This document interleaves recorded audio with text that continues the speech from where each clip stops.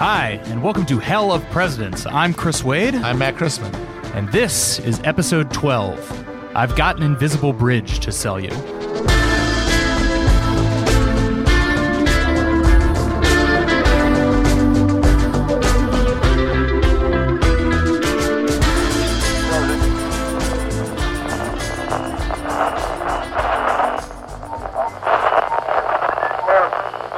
I have learned already in this office that the difficult decisions always come to this desk.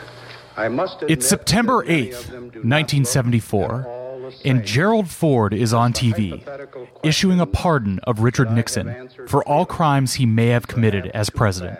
Nixon had resigned less than a month earlier, and Ford, the only president to assume the role without being voted on as either president or vice president on a ballot, framed his pardon as a necessary step to restore faith in government. So this was a classic example of somebody trying to do what's best for the country in their own mind. I really do believe that at this point these guys are operating out of a real belief in the nostrums of democratic governance, because they grew up in like the hearth, you know, like they were shaped by a certain relationship between people and governing institutions that was imbued with meaning. And so he probably thought, I am restoring normalcy. I am healing the nation's wounds. But in so doing, he just puts this monstrous, violent capper on the trauma of Watergate by reassuring the country that no matter what crimes you commit in office, that you will never be held legally accountable for them. And that Ford is out representing a system covering its own ass. And then that cynicism just echoes through the decade. And the reason that response was so visceral and widely felt is that it was correct. That's exactly what happened. Ford sets a precedent here, a legal precedent for the newly empowered president of the post-war era, who can do things no previous president could possibly have gotten away with, now reassured that whatever they do, as long as it's in the interests of the rulers, the real governing class, then they are not going to receive any legal sanction for anything they do in office. We start here, then, as a moment that defines what the following president would characterize as a crisis of confidence among Americans. Impart a sense that through deceit, mismanagement, and outright crime, their government and its chief executive had failed them. And while Jimmy Carter would phrase that as a kind of spiritual crisis to be healed between the president and the people, that's a tough sell as conditions only deteriorate. Through this era, we see a deep material crisis developing as the triumphant gains made by democratizing the New Deal into the Great Society give way to stagnation, malaise, and endless unpopular war, general feeling of power, corruption, and lies. But first, Johnson needs to succeed before Nixon, Ford, and Carter can fail. It's a long road from the New Deal to conservative revolution, but here we are in the final stretch. Pay the toll and cross the invisible bridge.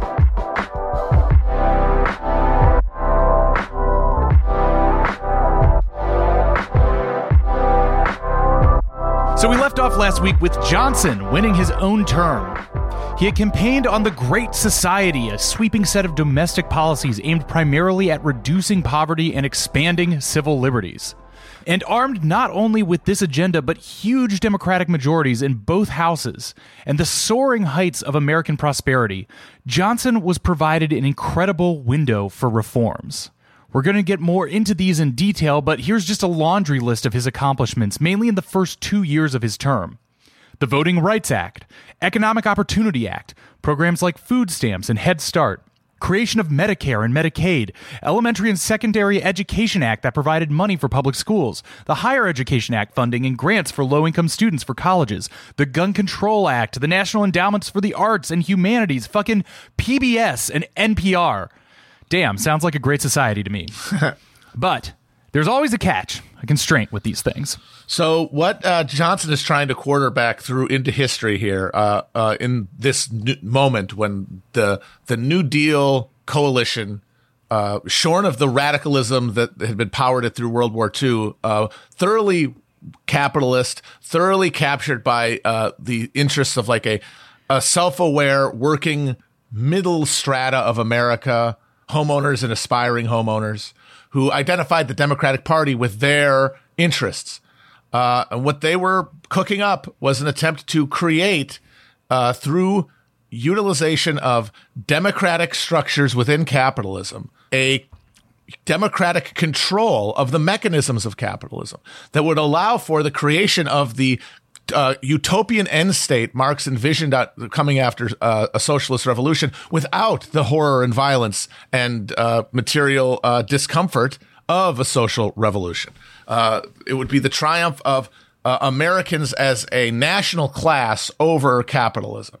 That's like that was, without everybody maybe thinking that was what they were doing, that was the dream that they were all perceiving. A classless society without class war. And this dream, this aspiration was only possible in the context of the capitalist super profits that were undergirding the American-led global economic system at that point. This is, as we were talking about, this is that window after World War II when America is the headquarters, the workshop and the shopping mall of the world economy, drawing everything towards itself.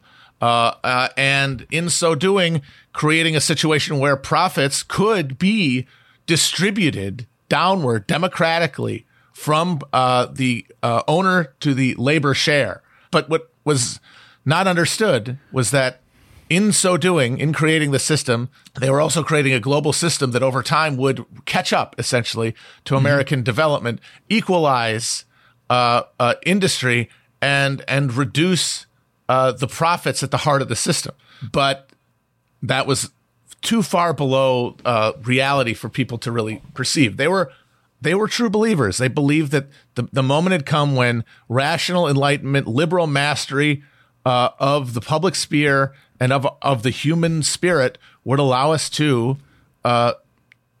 actually control the machinery of capitalism. And it was driven from below by a wide range of social movements that were erupting in response to the changing conditions. It was managed from above by the Democratic Party and labor union leadership, and it was directed by the bureaucracy that had been created by all of this class churn through the post-New Deal era. Now, whole process was riven with contradictions because people are pursuing what they think is a public good, but that public good concept has been filtered through the interests of the most powerful stakeholders, which meant that at the end of the day, the democratic outcome was estranged away to private ownership. And all of this based on a military economy that by definition could not sustain itself because eventually a buildup must be discharged. And those are the contradictions that are going to erupt over the course of the 60s. But in its immediate policy result, this attempt to create a great society, or the first step towards one, did drastically cut poverty in this country. Like, it had a direct and sustained effect on poverty levels in this country. And it did operate as like a robust economic engine for urban growth and things like that. The explosion of all kinds of social infrastructure, but a lot of it, because of those contradictions, setting up future disasters in the form of urban renewal that prioritized automobiles over public transportation, and a housing policy that encouraged suburbanization and sprawl over concentrations of useful social infrastructure. And that's going to end up coming together to create the crisis that a future economic and social structure will have to deal with. And the most lasting structural contribution to American democracy that is made by this push towards a great society, because many of the economic gains have been lost over the years. One thing that was established through the Voting Rights Act and the Civil Rights Act and the federal push against segregation was that it did, at a fundamental level, reorient the relationship between Black Americans and the state. Now, of course, it was not a full equalization of rights. That would have required redistribution of surplus towards all of these people who had been systematically deprived. But the formal entry of mass black voting participation in the South did change the equation of power as it was expressed through our political institutions, because now these new voters were able to express themselves in the political structure, give themselves a voice in a way that they had not before. And that is the most lasting and enduring of the real impacts of this moment in time. So at home, we have Johnson shepherding the Great Society through his huge Democratic majorities in Congress. But abroad, we have Vietnam.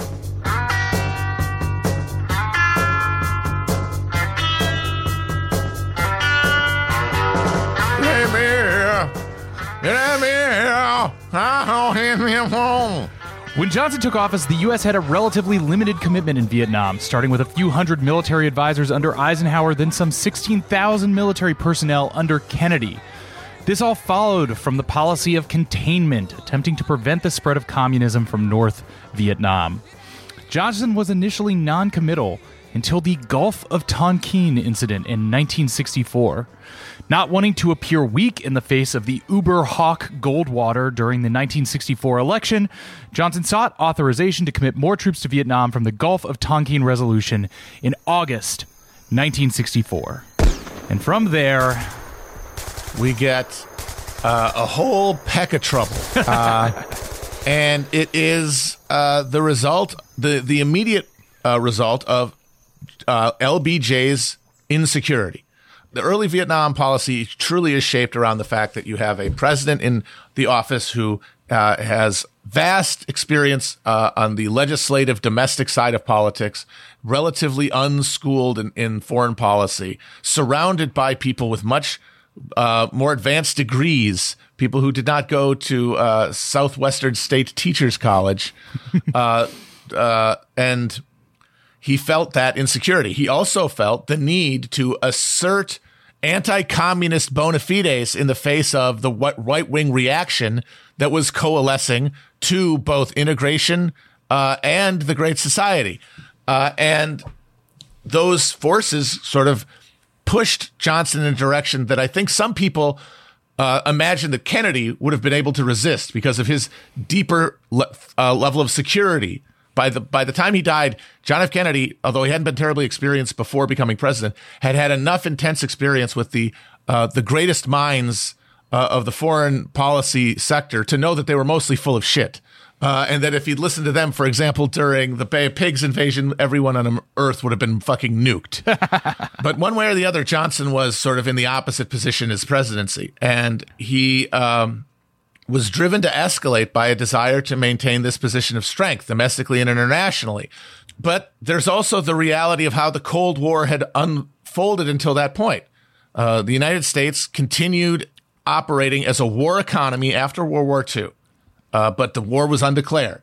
But that doesn't mean that there weren't battlefields. It's just that the United States, for the most part, kept their particular soldiers' boots off the ground. They were happy to use proxies through support of dictatorships, the funding of military coups, the carrying out of clandestine assassinations, and they were mostly very successful in Guatemala and in Iran, and then even during Johnson's term, the fantastically successful CIA aided coup in Indonesia that led to the mass political genocide of the Communist Party. There, millions of people massacred to prevent the leftward drift of the Suharto regime. And less noisily, but equally successfully, the Gladio military coup in Greece. Those happened during Johnson's term. Also, there were some limited police actions, such as the invasion of that the U.S. carried out of the Dominican Republic in Johnson's term. But Vietnam, because of the stubborn resistance of the North Vietnamese communist movement, its ability to maintain a geographic base in the north there that could not sustain reabsorption into the French colonial system after World War II. The fact that they were able to assert power into South Vietnam the way they were and energize like a vast local guerrilla movement, it created an actual military target for all that American hardware, which had to be used somewhere eventually. That's the thing about the post-war our military Keynesian state. You can only build up so much before you have to release, because it's just sitting there. It must be it must eventually be used. And that logic more than is what was driving us towards some sort of Cold War confrontation, which it got the form it did because of Johnson's agonized political thrashings. He was feckless in his Vietnam policy. He was always doing half measures because he was afraid of aggravating the Soviets, but also because at the end of the day, he just didn't understand why he couldn't make a deal with the North. He once offered Ho Chi Minh an American-funded Tennessee Valley Authority-style Marshall Plan loan to build hydropower in North Vietnam in exchange for leaving the South alone. And he just couldn't understand why that wouldn't, well, who wouldn't say no to that? Because he did not understand, and most Americans didn't, the nature of an actual like nationally grounded communist movement. Like it has powers beyond your capacity to make a deal. It's not based on the hedonic exchange of American citizenship that is dependent upon access to comforts. And as such, it's resistant to your entreaties. And we're left with the American military being drawn into this confrontation that no matter what it does on the battlefield, it loses in its momentum and morale and coherence of action and purpose. All of this directed by a person who was a master of wielding power, but only through the machinery of America's particular kabuki political structure. And so he was at sea on these questions of power that transcended the transactional. Johnson's term, and especially Vietnam, also see the rise of a new demographic of social pressure in the youth movement. It's the hippies, the yippies, the weathermen, the SDS, a loose movement of anti-establishment ideologies, aesthetics, and actions among the youth who grew up in the post-World War II suburban baby boom. As these children came of age, were moved by, and were participants within the civil rights movement, the political expression of youth, teens and college-age students as a coherent political bloc began to be expressed fully now. And of course, this is what creates one of the most lasting cultural memories of the 60s. What is your favorite, just parenthetically, what's your favorite on-the-nose 60s needle drop? I was just thinking about this. I think it's got to be Time of the Season, just because I think the mouth sounds... And then plus, I think, what's your name? Who's your daddy? Is he rich like me? Is one of the best opening swagger lines of any song. That's a very good one. Yeah. I think I got to just go with my instinct was All Along the Watchtower. That's always great. I mean, we're gonna put all these in here, so just so you remember, hey, it's the 60s. Yeah, guys, it's the 60s. It's 60s, man. It's my happening, and it's freaking me out. So, Youth in Revolt is the 1960s. So we had this social peace that had been imposed after World War II, which exchanged control over the conditions of labor in America for the promise of continued comforts, conveniences, and reduced amount of labor having to be done, and higher compensatory wages. Now, for the generation that has survived the Depression and World War II, had come out of the end of that 20-year meat grinder, that was a great deal. It was a deal that made a lot of sense to a lot of people. But their kids growing up in just the cradle of suburban splendor, they took all that peace and prosperity shit for granted. And as well they should have. It was a crummy deal. It was a debauched and soulless fucking deal. If we were citizens of this country, we have a responsibility to try to get a fucking better deal. And so we should try to do it. Like they saw the Keynesian state, this machine for dispensing treats, as an alienation factory. But the problem is that they could only act as individuals because these are not members of any sort of self-conscious, politically active working class. These are the children, perhaps, of working class people, but also the children of professional class, whatever you want to call it. All these new, more ambiguous relationships with capitalism. Even the children of like factory workers are still not living the lives that their parents did at that age. And they did not have an alienated relationship to labor that their parents did. And most of them were expected to now take the upward mobility train to college, even if they did come from working class backgrounds. Yeah, I like this. I found this Nicholas von Hoffman quote in the Washington Post just describing the youth movement. The condition of youth has changed in important ways. College is no longer a voluntary business. You go off to college or you go off to war. You get your degree or you resign yourself to a life of low-paying jobs. Yep. Yeah, it's either the drudgery of work as a member of the laboring classes, or it's the spiritual hollowness of pursuing life as a professional in college, wearing a suit, being a one-dimensional man. And they recognize this as a spiritual hollowing, but unfortunately they could not operate as a coherent class response or resistance, because many of the people doing the actual labor in this country had not had those experiences, did not have the same relationship to America's institutions, and as such did not share their particular cultural expression of resistance, and so could not be turned into a coalition partner. And not to mention the fact that the actual political cultural expressions of the working class had been essentially housebroken by the counter-revolution of the late 40s that brought the regime of Taft-Hartley and sort of the post-communist labor movement into existence. The members of that, by now 20 years dead labor movement, are culturally alienated from the youth and have largely accepted the deal as it had been presented, even though, of course, by now it's starting to get a little shaggy, even for the people who had benefited from it.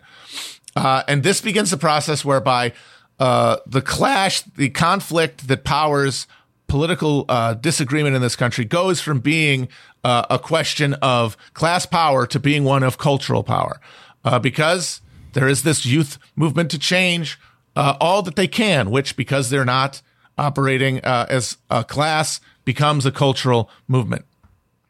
Now, at the same time this is happening, the breakdown of racial segregation and the raised hopes associated with this create a cycle of massive passive resistance to segregation and racism, and then also urban riots that explode out of the failure of the newly empowered black community, now politically active, to actually affect the change of their living conditions in places where they're most dire. And this is happening concurrently with the youth movement. The causes are coming together in many respects, and they are raising the anxieties of racist white homeowners, regardless of what job they do. And their identity as white homeowners becomes much more central to their politics than their identity as a steel worker or an auto worker. It becomes more relevant to them because it's what politics is now, because the questions of labor power have been solved. And the important thing to note is that all of this massive political destabilization that's to come is in the context of a booming economy and rapidly dropping poverty. So this entire 5-year stretch of Johnson's presidency, which is remembered as one of the most convulsive in U.S. history socially, is also one of the most economically prosperous times in American history, with the most booming economy, with a booming economy and falling poverty, showing that even with the machine, the Keynesian machine, working at its best to redistribute the spoils of this world capitalist empire, it is still creating massive social crisis that are challenging the very structures of the machine itself.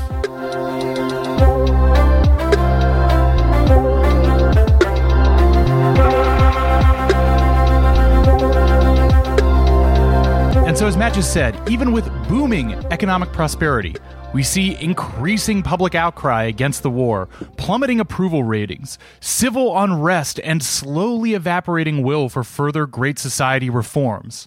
And in March of 1968, Lyndon B. Johnson declares, "I shall not seek and I will not accept the nomination of my party for another term as your president." And then he retired and grew a fucking mullet. I don't know if you've ever. He spent the last few. He died very short. He died by in the early 70s. He spent the rest of his life sitting on his porch in Texas, talking to Doris Kearns Goodwin and growing an amazing mullet. The first presidential mullet since Polk, I believe. He looks like Gene Hackman playing a character. Yes. But anyway, so long to Johnson. On to Richard Milhouse Nixon. Was born in Yorba Linda, California on January 9th, 1913. His parents were Quakers, and after his father's ranch failed in 1922, the family moved to Whittier, California, where his father owned a gas station. Richard was a hardworking kid and good student, helping work the family business in the mornings, receiving excellent grades at Whittier High School, and participating on the debate team as well. Though he had a chance to attend Harvard, his family needed his help at home, and so he enrolled in Whittier College. At Whittier, Nixon was snubbed by the fancy lad members of the student societies. So he created his own society, the Orthogonian Society. You know, like orthogonal, being at right angles with things. Very, very clever, young Nixon. Richard would then be accepted to Duke University Law School. New and less prestigious than the Ivy League schools, but he would receive scholarship and graduate third in his class. Nixon returned to Whittier and became a practicing lawyer, and soon met his wife Pat in a community theater production, which is very cute to imagine about Richard Nixon. Another famous bit of Nixon-Pat lore is that he asked her out a bunch of times and she said no, and he was so patient and so dogged about not giving up that he volunteered to chauffeur her on a date with another guy. Oh, man. I mean, kudos for Nixon for being one of the very few people to actually enter the friend zone and then make it successfully out of it. Honestly, yes. He and Pat moved to D.C. in 1942, and Nixon enrolled in the Naval Reserve. During World War II, Nixon had a number of naval assignments, mostly logistical and managing contracts, but served well and received several merits and promotions. After the war, Nixon was actively recruited by a family friend who is part of a group of influential Whittier Republicans to run for Congress back in California. Nixon accepted, campaigned enthusiastically, and unseated his opponent in 1946. In Congress, Nixon was a prominent anti-communist crusader, a member of the House Un-American Activities Committee, and one of the core leaders of the House prosecution of Alger Hiss.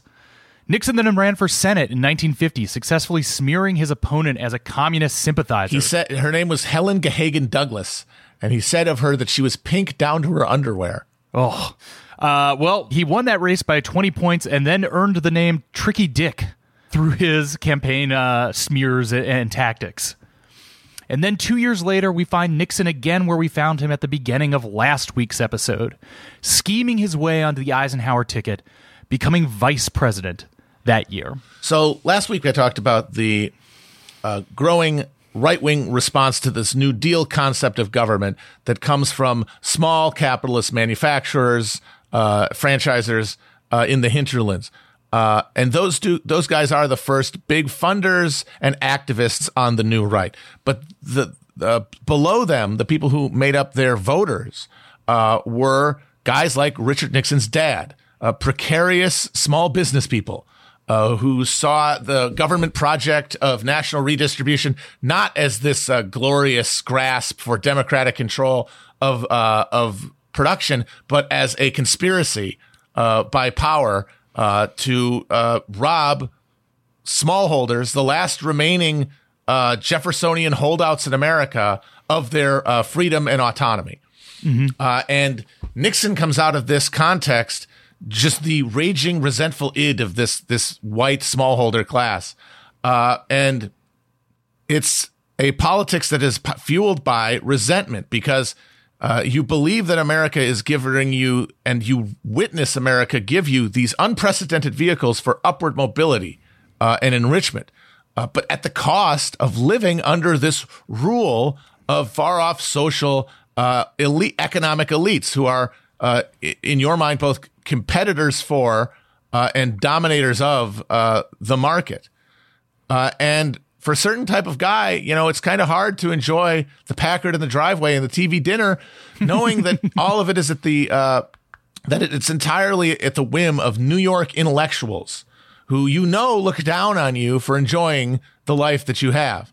And Nixon understood that feeling. He felt it every day, the burning resentment on his skin of being able to assert a will to power, to be able to advance in the capitalist system, but always with the judging eyes of these elites on them.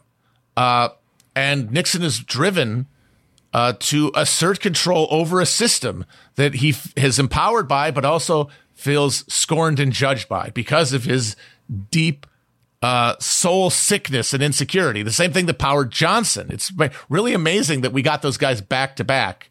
And it makes sense, too, because it's American presidency at the apogee of its power. This is when the American presidency is a actual place for actual power to be actually asserted on a planetary level. And it's not it's not a cosmic coincidence that the guys we got at that moment were just these soul-sick, hungry ghosts searching for some sort of validation. Johnson wanting it by uplifting those below him. Nixon, being the resentful little middle-class creep that he was, by kicking down to those below him and also kicking up to those that he felt judged by above him. And, when you are operating without a context of class consciousness, the validation of your personal identity can be the only political project of real meaning.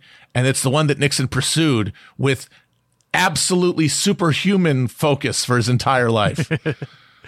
And all of this operating not just on ego, but on a conception of a national interest that is fully abstracted, but also deeply personalized. So we last left Nixon losing to one of those Eastern elites in the form of that pretty boy Kennedy in 1960.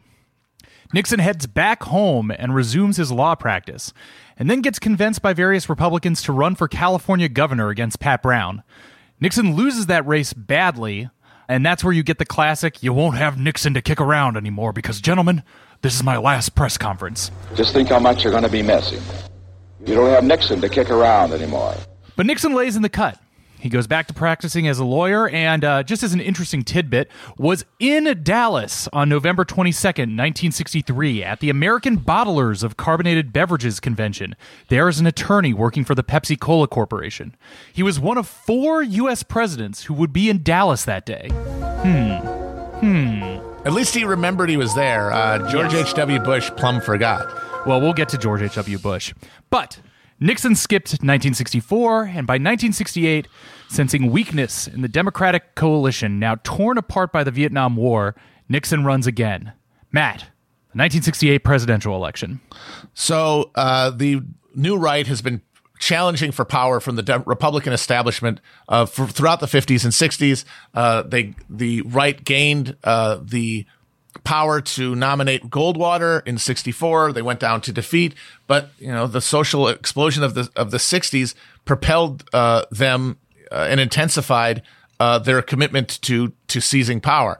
But without anybody to really hold the torch on the right, not yet anyway, Nixon, a figure who was associated with the establishment wing of the party, was able to form a bridge between the establishment and the base.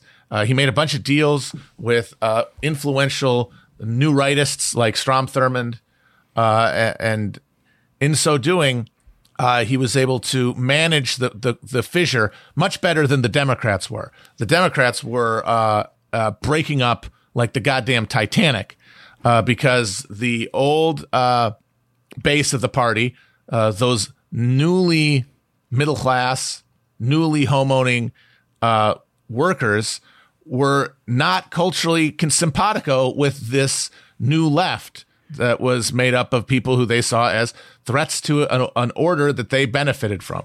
So the Democratic primary becomes a civil war between the left, first in the form of Eugene McCarthy, whose strong showing in the New Hampshire primary is what convinced Johnson not to seek a second term.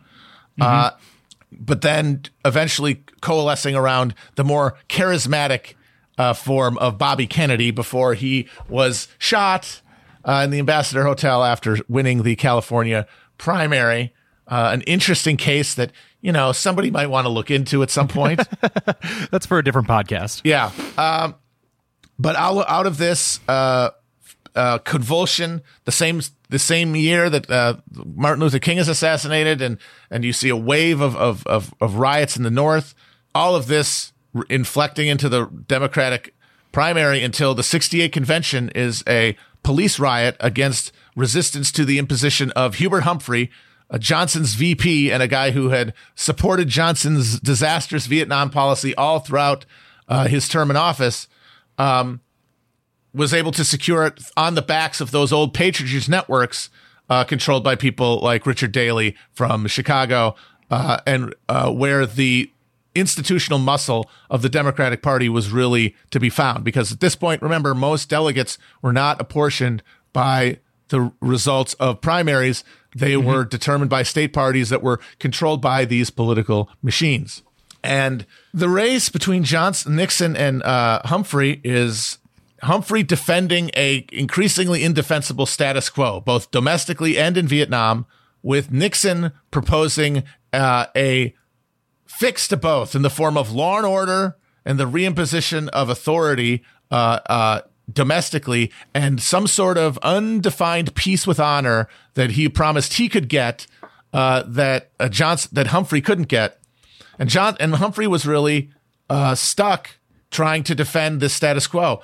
All on the backs of the AFL-CIO and the Sargento cheese magnate family, who were essentially the only ones around to organize for and fund the Humphrey campaign. Humphrey was able to close a gap that was looking pretty considerable in the very late going by finally breaking with Johnson on Vietnam. But it wasn't enough, and Nixon wins in a squeaker. Yes. Nixon published in Reader's Digest, October 1967, kind of defining his campaign, saying, "Far from being a great society, ours is becoming a lawless society. In a civilized nation, no man can excuse his crime against the person or property of another by claiming that he, too, has been a victim of injustice. To tolerate that is to invite anarchy." I feel like that is a germ of a sentiment that will become more and more prevalent in the right as time goes on. To hone in on the LBJ and Humphrey thing, is you had the scene of LBJ technically bowing out of the DNC, but calling shots in from his ranch in Texas, saying, "No, you will not remove my Vietnam plank from the party platform." Big dicking it all the way from Texas to Chicago. He actually, Johnson planned for a minute to helicopter into the convention and claim the nomination by acclamation. And then the Soviets invaded Prague, and he had to stay in Washington. So then he just had to yell at the TV. It's important to remember that while this campaign is happening and this America's urban areas are exploding. Yeah, we do have to mention that just by context that 1968 also saw this wave of urban violence affecting over 100 cities across the country as just part of this general sense with the assassinations of everything, some sort of pernicious breakdown of all parts of society. Yeah. While this is happening, Johnson is just going insane in the White House, trying to end the war on his terms, trying to justify, even as he's living it, his legacy, flailing wildly. Humphrey was lashed to Johnson's policy for so long because Johnson kept threatening to endorse Nixon if Humphrey didn't toe the line. And of course, the real painful bit here is that Johnson was committed to getting a peace treaty before he left, and he got close. He was making solid progress with the North Vietnamese. He was bringing along the South Vietnamese government, and then out of nowhere, the South Vietnamese pull out of the negotiations. The reason for this is that Richard Nixon was using his back channel relationship with Henry Kissinger and the Dragon Lady Anne Chennault to tell the South Vietnamese government to pull out of the treaty negotiations because Nixon promised to give them a better deal while he was in office.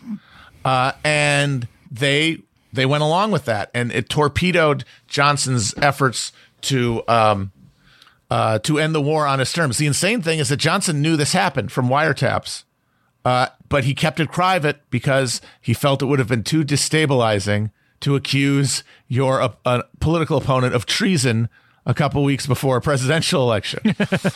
Yes. And so then Nixon will get in office, and he'll get to carry out his secret plan to end the war that he promised everyone was going to be so much better than anything that was on the table in 1968.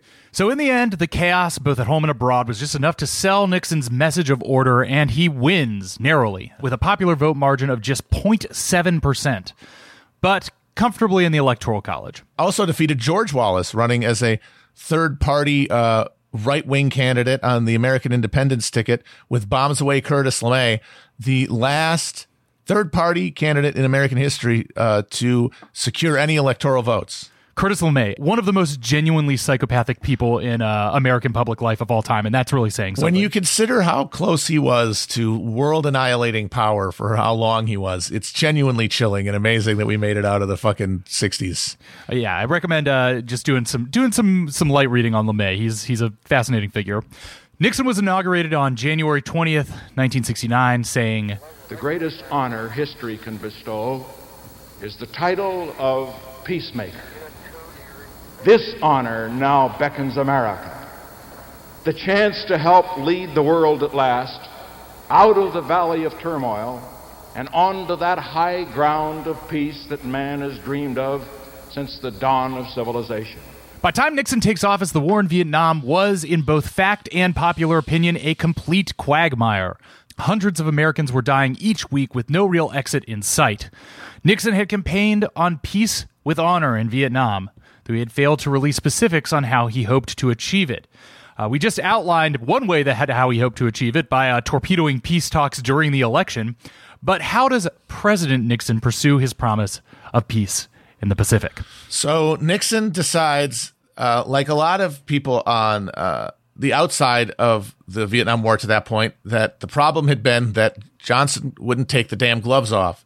And so Nixon decides that his strategy to get a better deal, whatever that's going to look like, out of the North Vietnamese would involve bombing the hell out of them. And so he starts ramping up campaigns of bombing in the North, also illegal activity outside of congressional authorization, like invading Cambodia.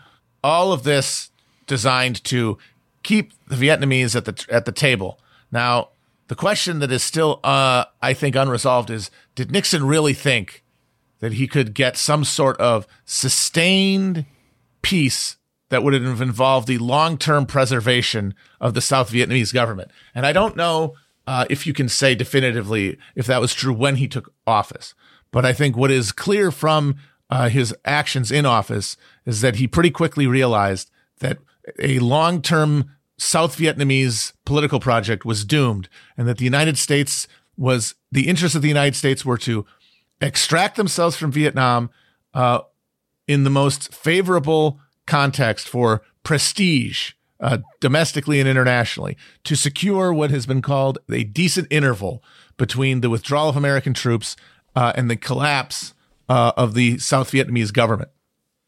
And to do that, to get that PR victory, he was willing to butcher millions of people, and in drunken sessions with Kissinger suggest even more horrifying crimes than they even did commit. Like he mooted the idea of using a nuke. He mooted the idea of bombing the dikes that held back the water in North Vietnam and completely flooding their agricultural base to cause millions to die from starvation. He told Kissinger to think big, damn it. But he was always talked down from the most extreme stuff because the Soviets were there and kicked the can down the road transferred responsibility from American troops to South Vietnamese troops, and eventually signs a deal before the end of his term that is the same deal in essence that was on the table in 1968.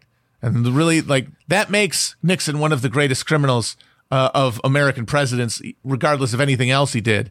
And the only real question is, when he was telling the South Vietnamese, I can get you better terms, did he really believe that? Or was he just completely full of shit? And I don't think we'll ever know. Domestically, Nixon mostly continued Great Society programs, but on grounds of increasing economic uncertainty. So, in his first term, we see the creation of the Environmental Protection Agency, the Occupational Safety and Health Administration, enacting the Clean Water Act, and proposals for substantial health insurance reform. But all of this was in an environment of ballooning deficit, flagging economy, and most importantly, rising inflation. So, Matt, let's look at Nixon's domestic outlook. So, I always said that all this 60s conflict is in the context of a booming economy. Well, just about as Nixon takes power, it starts to break up already. That's how short-lived this aperture of imagined post-scarcity capitalism that we were operating from the assumption of lasted before it started to crack up. Is a few years, basically. And it very quickly started to break down. And Nixon was tasked with dealing with that. I think that if the economic conditions had sort of maintained their upward trajectory, Nixon would have been happy to allow the state to sort of manage itself. He had very little interest in domestic policy. He described it as building outhouses in Peoria. And that's a way that he is sort of the opposite of Johnson. Johnson fixated obsessively on domestic policy. And for Nixon, it didn't matter. Whatever economic engine was powering the economy was good enough for him. But it started to break down, and he had to deal with that.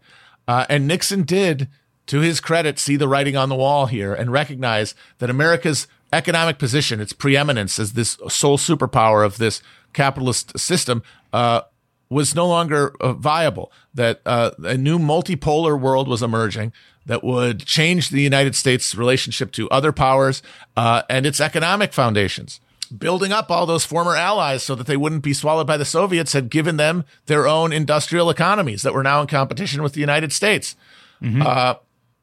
And that was putting pressure on America's profits that could not be made up internally. And Nixon saw the need to build a multipolar world where the U.S. could step down, essentially, from its position as chairman of the World Board into a more equalized relationship. That was the basis for opening China to create a trilateral negotiating structure between the Chinese, the United States, and Russia that would presage sort of a global reorientation of economic power and production. And he's gonna try, and he's gonna do it in the most cynical way possible, because the real basis of his policy is that he's the only one who can do it. So by 1971, then, we were beginning to see what we would call stagflation, the combination of simultaneous high inflation and high unemployment from low growth that would define the economic problems of the 1970s.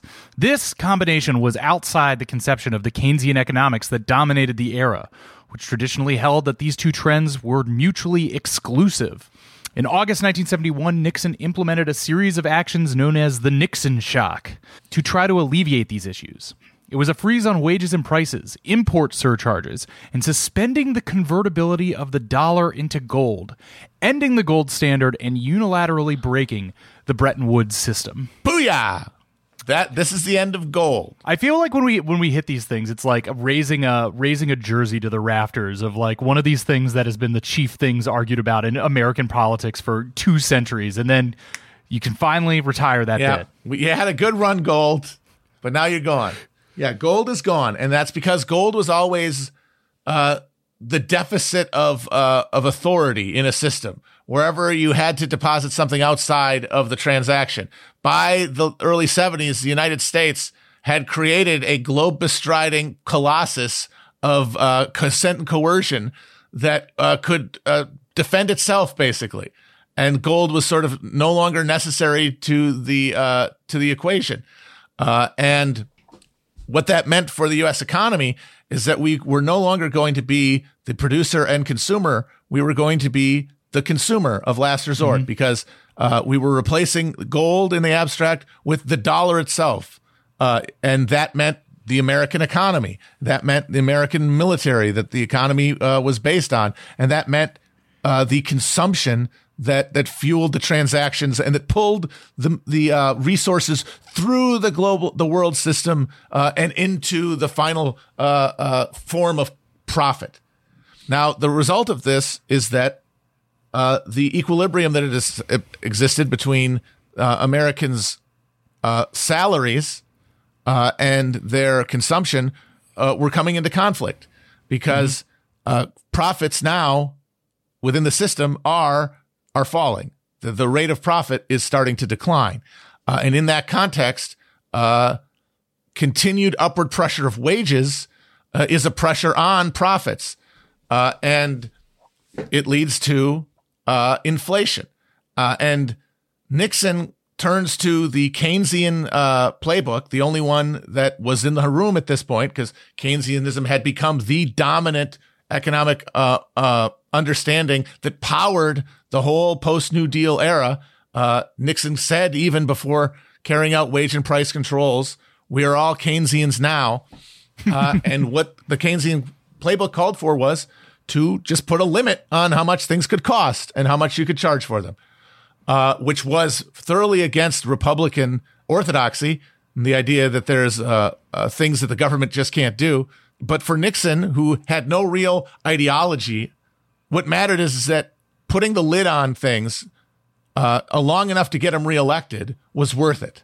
It didn't matter if it didn't work in the long term. It didn't matter if it just created pent-up inflation that would explode later or shortages or whatever. It would get him across the finish line where he could complete the project in his second term.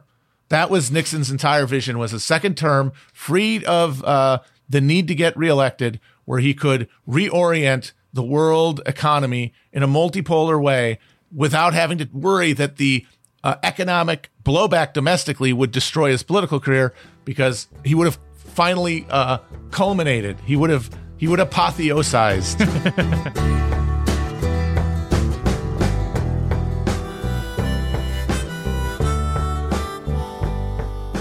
And then Nixon goes into the 1972 election popular. Throughout 1972, Nixon held a healthy lead over his opponent, South Dakota Senator George McGovern. The Democratic side of this election is fairly renowned as a slow-rolling series of bungles and gaffes. Matt, feel free to weigh in on any of these. Early Democratic frontrunner Ed Muskie was buffaloed when Nixon's team forged the Canuck letter, insinuating Muskie insulted French Canadians right before the important New England primaries. Muskie later responds to a newspaper allegation against his wife's honor with a tearful defense of her, and he's cooked for being a wimp. McGovern tried to knit together the anti-war, progressive, youth movement-oriented vote into a winning coalition, and for it, his campaign was labeled one of amnesty, abortion, and acid. Though able to pull grassroots support into a successful nomination in the newly centered primary system, McGovern's campaign was hampered by the perception of his extreme progressivism.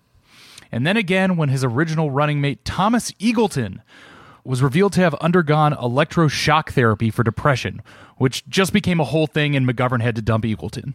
And so Nixon absolutely destroys McGovern in one of the most notorious blowouts in American electoral history. Nixon wins 60.7% of the popular vote and 520 electoral votes to McGovern's puny 17. So McGovern is able to become the nominee largely because after the 68 convention blowout, the Democratic Party carried out an internal reform to placate all those pissed off kids and to democratize the primary system away from conventions and towards primaries and caucuses. And that meant that when 72 rolled around, these disaffected kids were able to assert their political will in a way that overcame the organized, effective power of the party and were able to seize control at the convention. Now, that led to a split with the party's traditional labor base. George Meany, the head of the AFL-CIO, refused to endorse the Democratic candidate. This is 4 years after being the heart and soul of the Humphrey campaign. There was essentially a strike by the machines and the unions saying, if you think you don't need us, well, good luck. And so it was this tenuous coalition of social liberals, basically, who made up the primary support for for McGovern. Although he did have some labor support from people who saw his critique of capitalism and were affected by it, but they were going against the grain of the rest of the labor movement at that point. And so between the internal conflict within the party, the bungled Eagleton nomination, they were pretty much at a loss for how to campaign against Nixon, because Nixon was able to channel all the intervening social turmoil to his benefit. He reached out to Southern whites and others nervous about the impact of integration. He also started the process whereby the social pain caused by coming deindustrialization would be met with the coercive stick of the police state in the form of the beginning of the war on drugs and of the mass incarceration, which would be the solution for the bottom of the social ladder, who were going to be immediately impacted by this new end of upward mobility that he was helping to organize. But that made him very appealing to those home-owning voters, as I said, professionals, workers. What mattered is that they were white homeowners. And then he had actually ended the war. Nobody knew that it was the same deal he had shot down in 1968. He had actually ended the war, and those things made him very popular. And so with a divided Democratic Party against this unified silent majority that Nixon talked about, it was a wipeout. And it was a lot of the same people who had voted for Johnson in 1964 out of a confidence in a program that had seen its internal contradictions rip it apart over the past 4 years.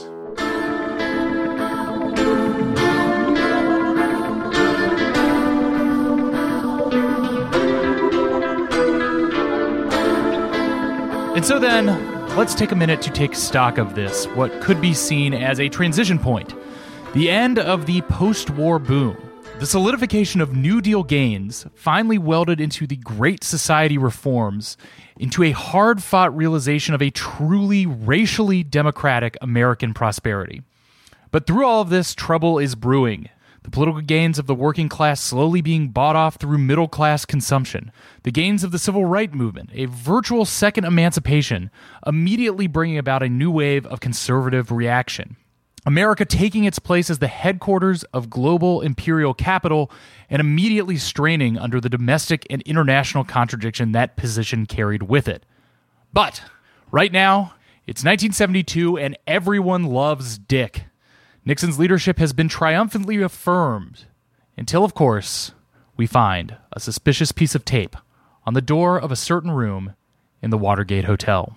Today happens to be the anniversary of what appeared at first to be a minor burglary at an office complex in Washington called the Watergate.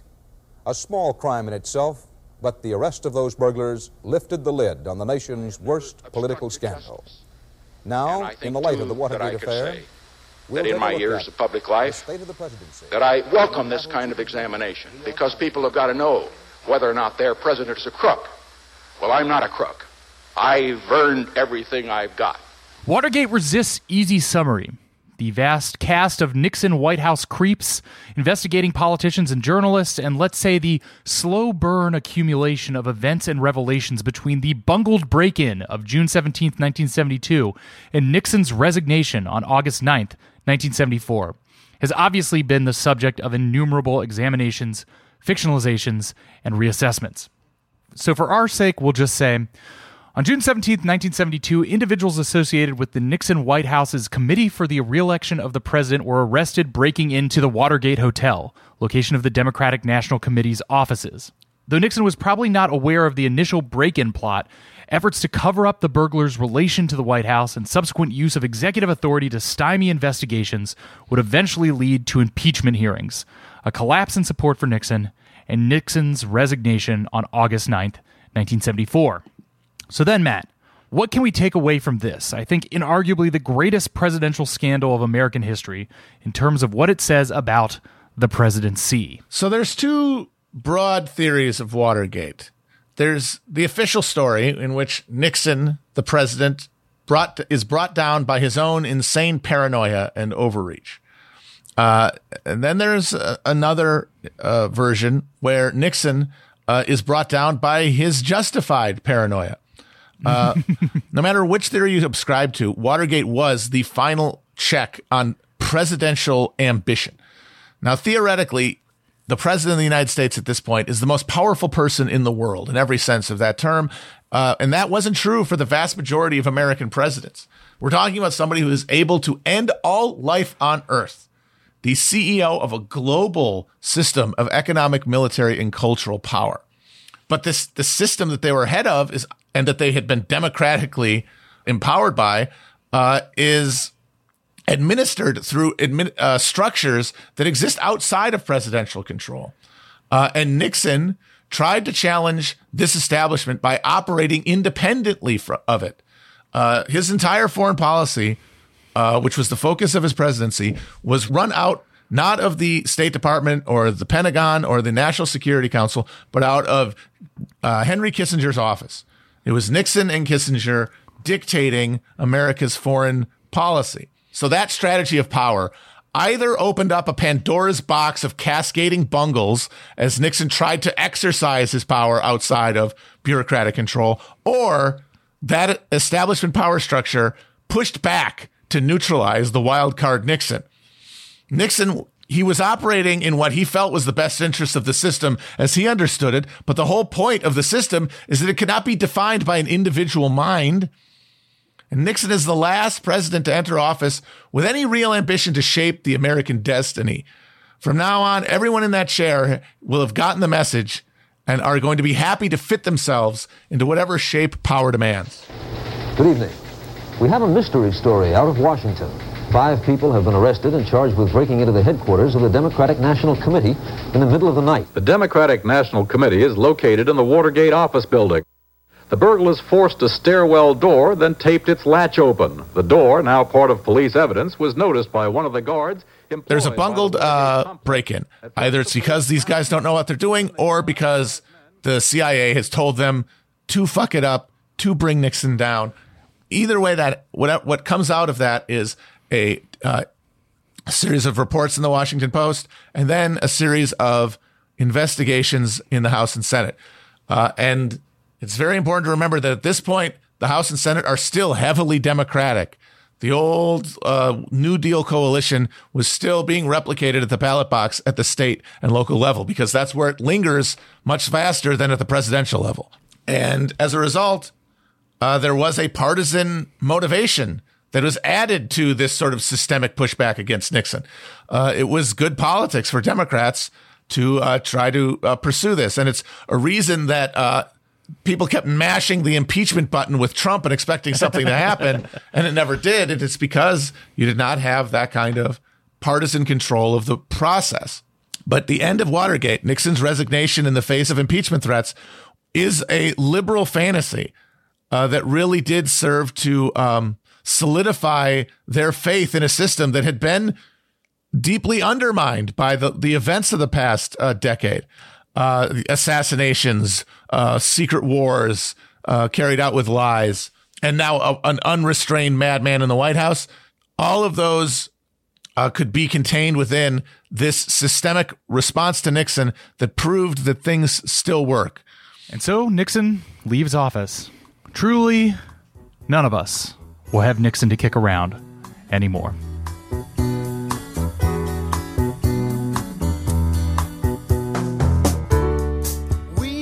Gerald Ford is our ultimate "I wasn't even supposed to be here today" president.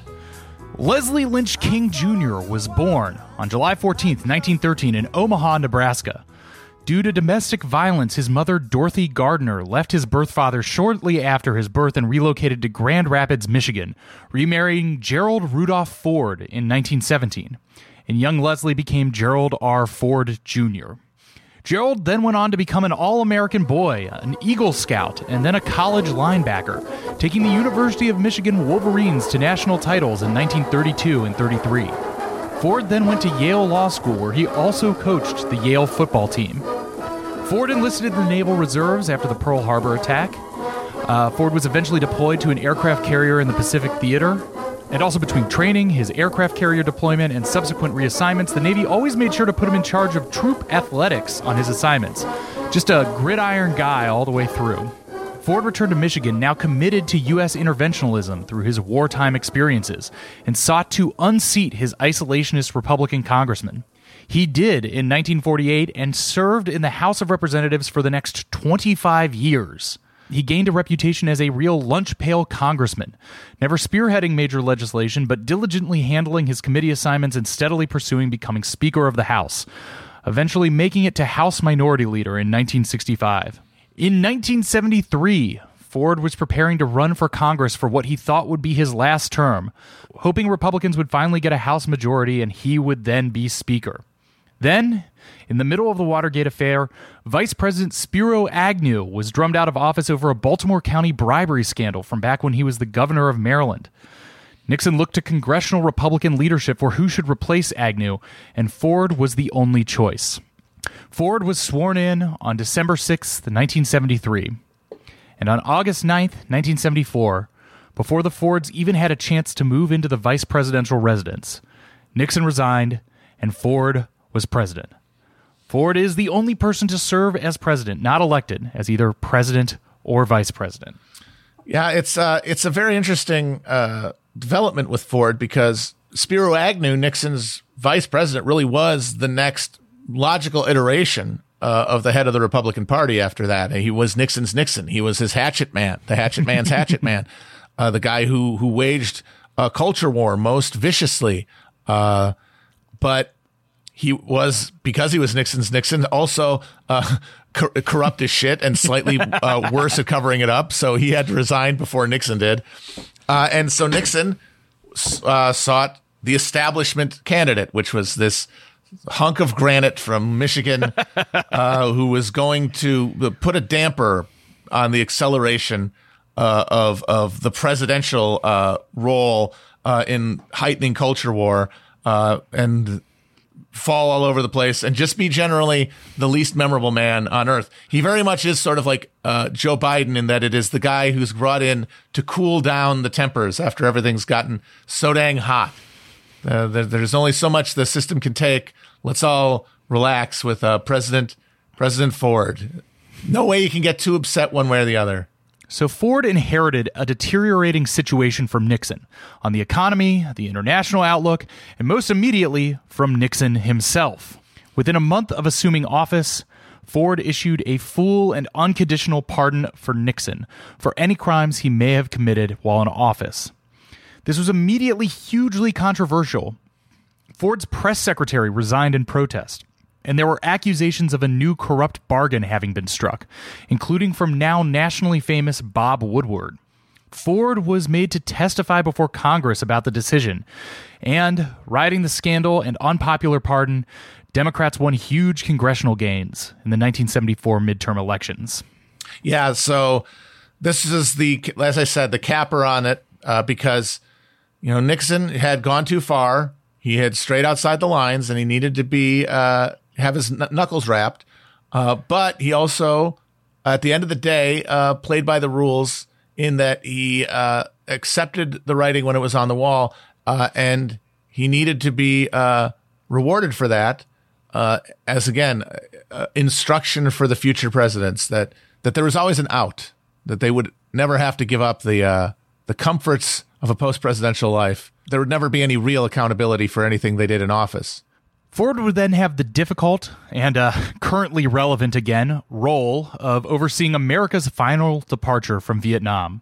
The Paris Peace Accords had been signed under Nixon in January 1973, resulting in a ceasefire and pledging the withdrawal of U.S. forces. By December 1974, North Vietnamese forces once again began advancing into the south. With American interests in the war completely exhausted, Ford was unable to secure an aid package for Vietnam. And on April 29th and 30th, 1975, thousands of U.S. citizens and Vietnamese nationals were airlifted out of Saigon as the capital finally fell to the People's Army of Vietnam and the Viet Cong. I would have to say that Nixon got his decent interval. At the time, there was a lot of wailing and gnashing of teeth. There was a refugee crisis that became a political hot button for the next few years, but it never overwhelmed the political system. It didn't even really stick around Ford that much by the time he ran for re-election. So you got to imagine that if it had happened in Nixon's second term, he probably would have considered it mission accomplished.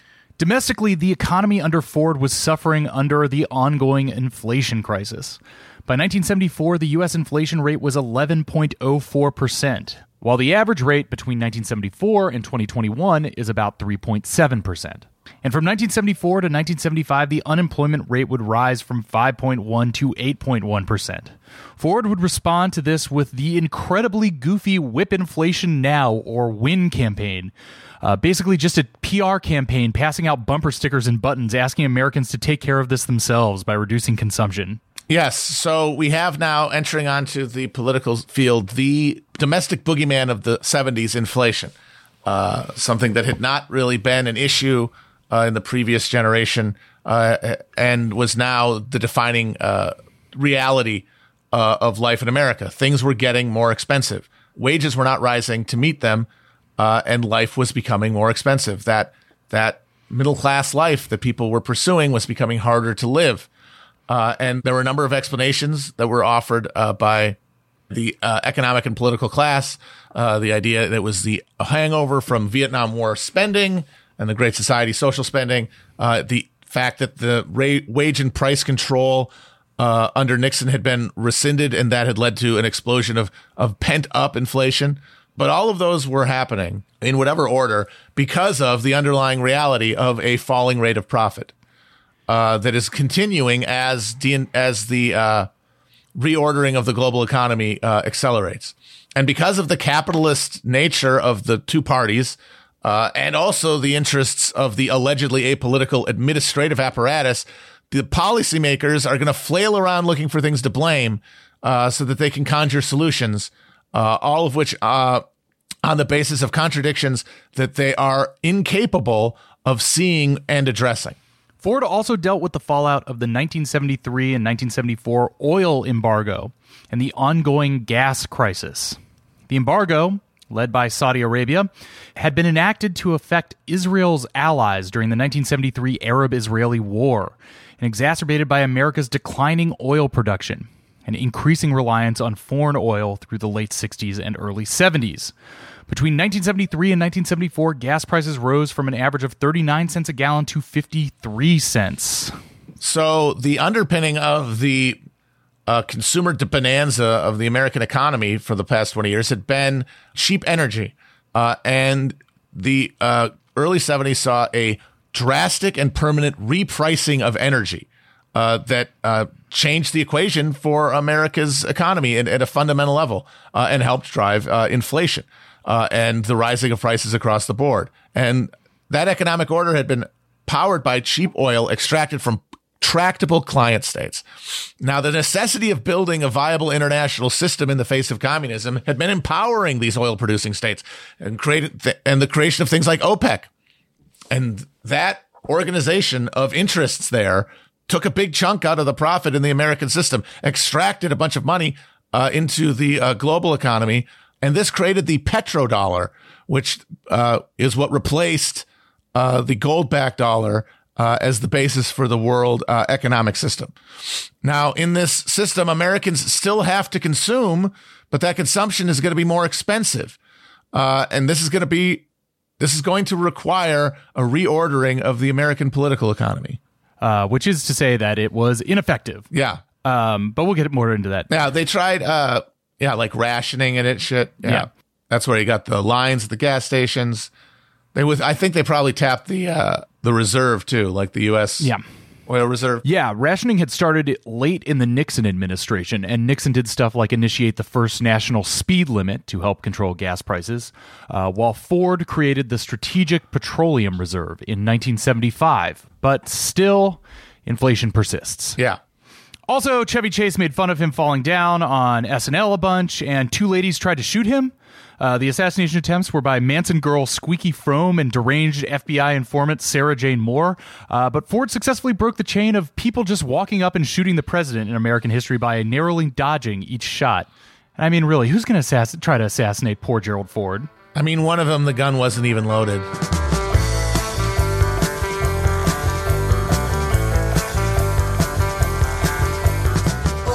So Ford goes into the election of 1976 at a disadvantage. Inflation and the gas crisis are still the underlying issues here, but the superficial topic is restoring dignity to the White House. And to that end, Ford was weakened by his Nixon pardon, as well as lack of movement in the economy. And that leaves a window open for a political outsider. Baby, take my hand, don't feel the reaper, we'll be able to fly. James Earl Carter Jr.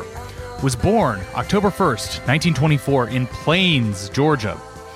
His father owned a general store and some farmland, and Jimmy grew up in a fairly rural life.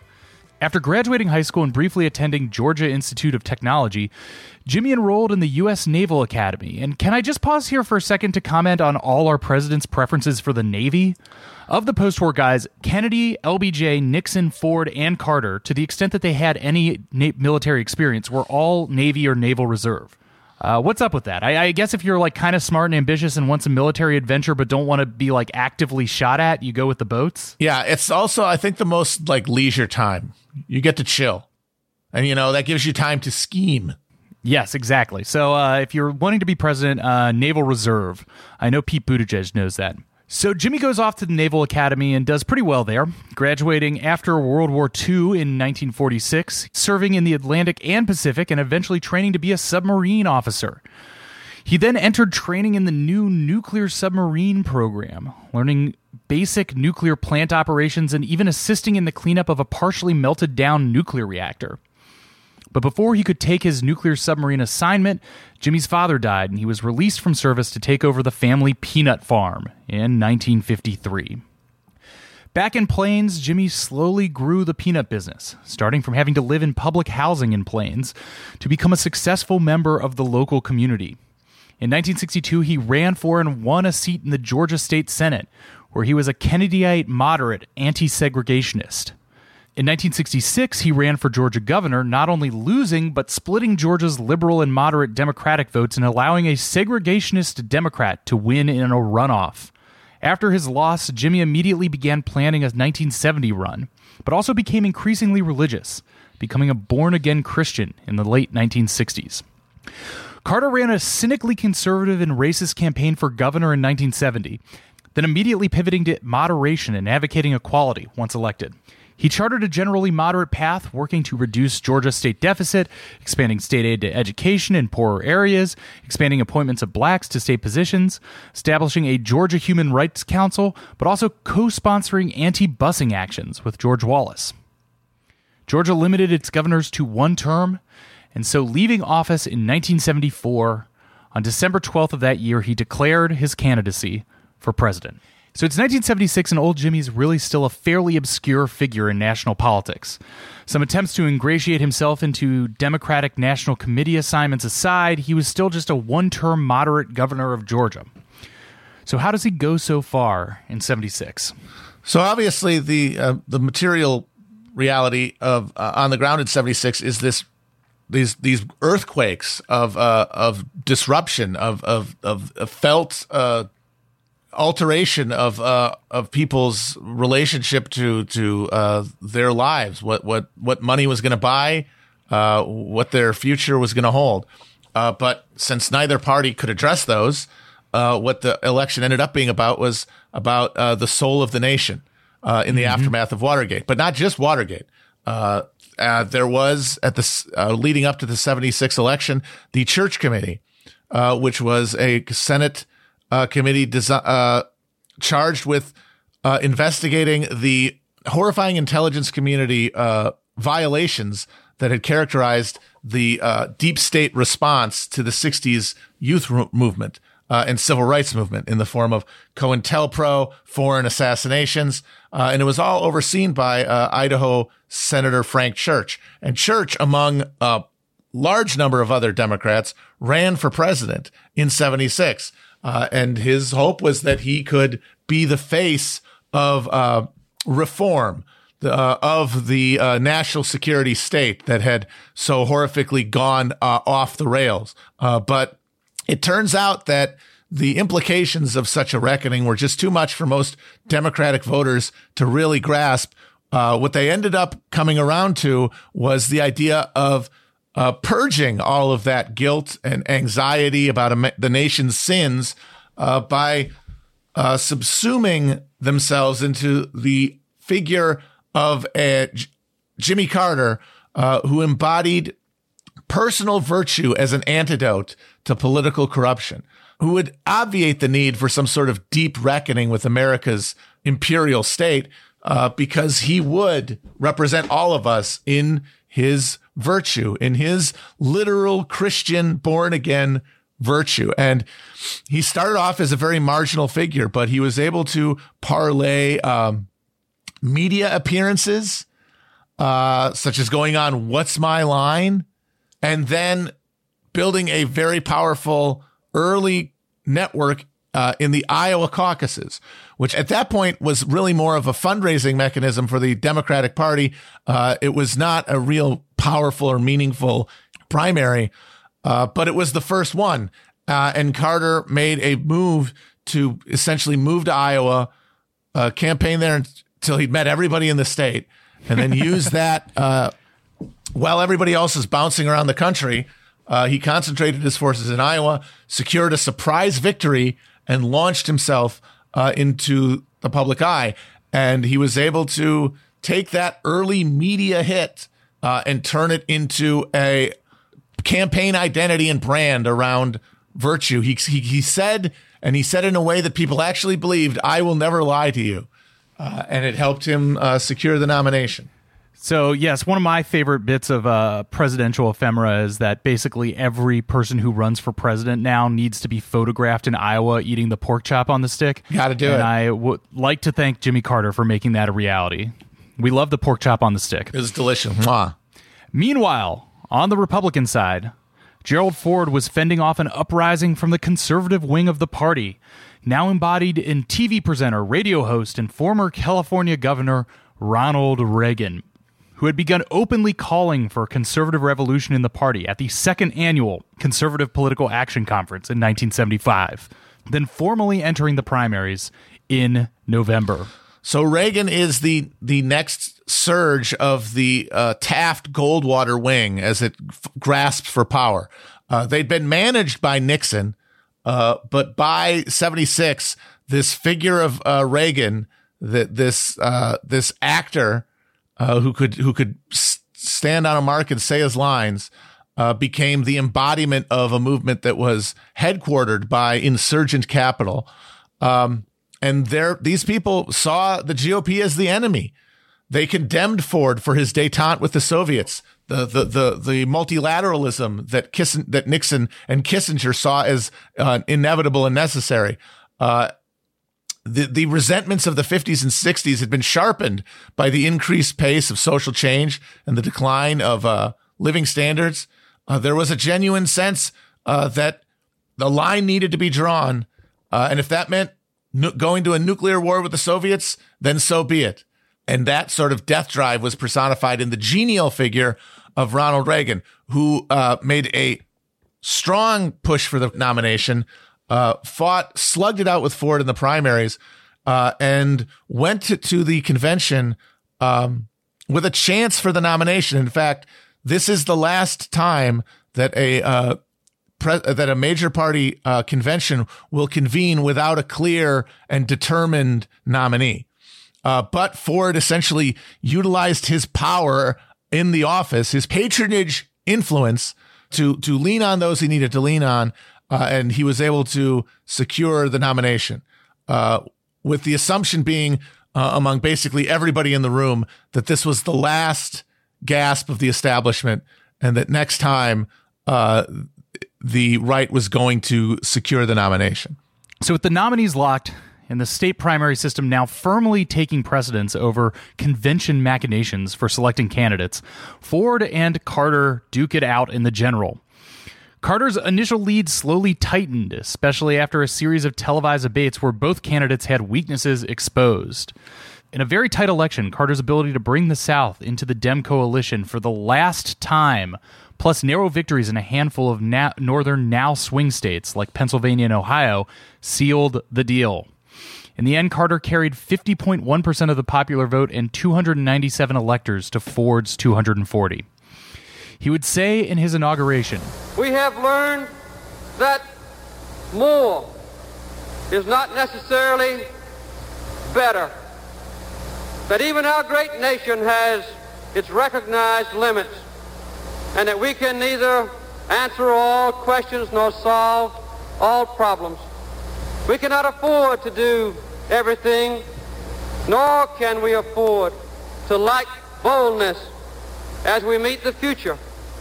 So together, in a spirit of individual sacrifice for the common good, we must simply do our best."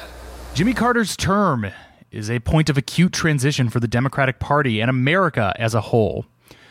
Carter was faced with the ever-increasing issues of stagflation, coupled with a weak coalition, basically buoyed into office by his favorite son status among the southern states that were increasingly out of the Democratic coalition.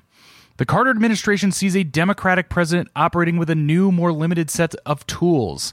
A Democratic politics unable to address material conditions, lashed to the market, and separated from the mass movements, especially the labor movement, that had driven its politics for basically half a century. This is the end of the New Deal as a driving philosophy. And now we see an increased reliance on markets over government intervention, renewed focus on balanced budgets, and the emphasis of inflation over unemployment as the prime economic problem to be solved. So, Matt, tell me about the Carter administration. So Jimmy Carter comes into office, a man who, in his own mind and in the minds of the people who elected him, an embodiment of personal virtue, which has now replaced any sort of party policy or platform, because such things are now considered the grubby result of transactional politics that had been, for many Democratic voters, discredited by the crises and failures of the last 10 years. And so Carter comes into office with a sincere desire to confront the problems of the moment, but the only tools he has to do so are the broken Keynesian consensus that needed to be rebuilt. Unemployment and inflation were thought to be mutually exclusive in Keynesian theory, and as a result, there was no consensus among the post-New Deal economic intelligentsia on what to do about it. The new challenge to it was the monetarism of Milton Friedman, which said that there was just too much money out in circulation, that money had to be tightened, and that the result of that would have to be a reduction of America's standard of living, that America was consuming simply too much. Now, it's possible that there could have been a redistribution of consumption downward, and that the people who had not yet benefited from America's middle-class bonanza could get access to it. But at this point, they were functionally without representation in the halls of power or in the meaningful bureaucratic offices. And so the only answer that could come would be the breaking of the covenant between labor and capital that had presided since the end of World War II, that ensured rising wages over time, and that this action would allow for the preservation of profit within the system and the prevention of it being eaten by wages over time. Now, the reason that this becomes the conventional wisdom, and not only the conventional wisdom for guys like Carter, the virtuous and right thing to do, is because by this point there are there is no one representing the American people as workers in the halls of power. The Democratic Party was now the province of suburban professionals. The labor union leadership was fully compromised by their relationship to power. The rank and file still had some fire within them. And we see during the 70s a massive wave of wildcat strikes, unlike anything seen since the late 40s, but detached from an effective labor organization, detached now from the Democratic Party. They're unable to effectively assert their power. And so Carter resigns over a regime of austerity, the centerpiece of which was the appointment of Paul Volcker to the office of the Federal Reserve Chairman, this unpolitical officer who would do the technocratic job of drastically reducing the money supply by drastically raising interest rates, a shock to the economic system. And along with this, efficiency increased through massive deregulation of essentially every major American internal industry, from trucking to airlines to beer. The pitch being that it would make it more affordable for consumers if there was less regulation within an industry. That didn't end up happening, but more profits were accessible at the top. At one point, Carter actually tries to introduce credit controls. Wage and price controls had been discredited by events, and Carter was horrified by the prospect of utilizing something that was shown not to work. But instead, they attempted to limit the amount of credit that people could access. They essentially, by the middle of Carter's term, had a policy of inducing a recession on purpose. It should be noted that this era was also the transition into investing rather than saving as the primary consumer use of their wages and save funds. This is the beginning of credit cards as a national phenomenon, and the introduction of money market mutual funds and savings and investment instruments like that available to everyday consumers. So, this is the beginning of credit and debt as an instrument for consumers. Yes, to fill in for those no longer rising wages. Mm-hmm. Now, it's not like there was no alternative to this. There was, but by this point, that New Deal, Great Society coalition was a shadow of its former self, and it was represented in the form of the Humphrey-Hawkins Full Employment Bill, which was the brainchild and long-term baby of former Vice President Hubert Humphrey, which sought to create a job guarantee as an alternative to austerity. But no one in the Carter administration had any faith in it. It smacked of the old failed ideology. They actively hindered its progress through the House and Senate. And when it was finally passed, it was completely toothless and meaningless and powerless. And that really was the last gasp of the labor reform tradition in the Democratic Party. And Carter was very happy to see it go down to irrelevance. And at the same time this is happening, a cultural revolution is exploding out of these new conditions of precarity. The single income household that had been the bedrock of the post-war social order was no longer sustainable in many places, which meant women were entering the workforce in unprecedented numbers, which was creating its own social ferment. Federal funding was going into desegregating Southern schools. Busing was being utilized to integrate geographically segregated schools in the North. And this was creating a huge amount of social anger, alienation, resistance to social change, all in a context where none of this pain is being assuaged by the prosperity and comforts that had accompanied previous moments of social ferment. But Carter's pitch to the American people on how to manage this declining standard of living was for them to decrease their consumption, to act out of a new social virtue of denial, and to seek meaning outside of comfort and consumption. And of course, the hilarity of this is that Carter is asking people to find meaning outside the market without giving them any way to seek that meaning, because their lives are still fully alienated. Most of them are working jobs that are unfulfilling and robotic, all that they have been given as an outlet for their expression of themselves has been the market.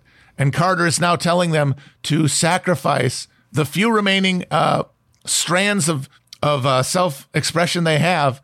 Now, of course, the darkest irony of all is that this pitch is designed as a virtuous sacrifice for the greater good. But in reality, what it is it is a ritual sacrifice on behalf of corporate profits. Now, just some of the ticky-tacky stuff the Carter administration attempts. He tries to solve the continuing gas, energy, and inflation crises through a number of proposals. Carter's administration is notorious for its technocratic bend. Yeah. Proposals that Carter brought to Congress would be huge and comprehensive. Yep. His energy bill had 113 points. The point was to try to bring whole deals at once to avoid them getting broken up into chunks and getting laden by pork barrel spending from lobbyist influences. This, of course, happens anyway, significantly diluting the proposals, and nothing gets done. So every move he makes, in addition to just asking for the spiritual sacrifice of the people, gets transformed into some kind of seemingly feckless proposal that goes nowhere. And Carter ends up looking not only like someone who's asking you to bear the burden of your own problems, but someone who will do nothing from the top to help.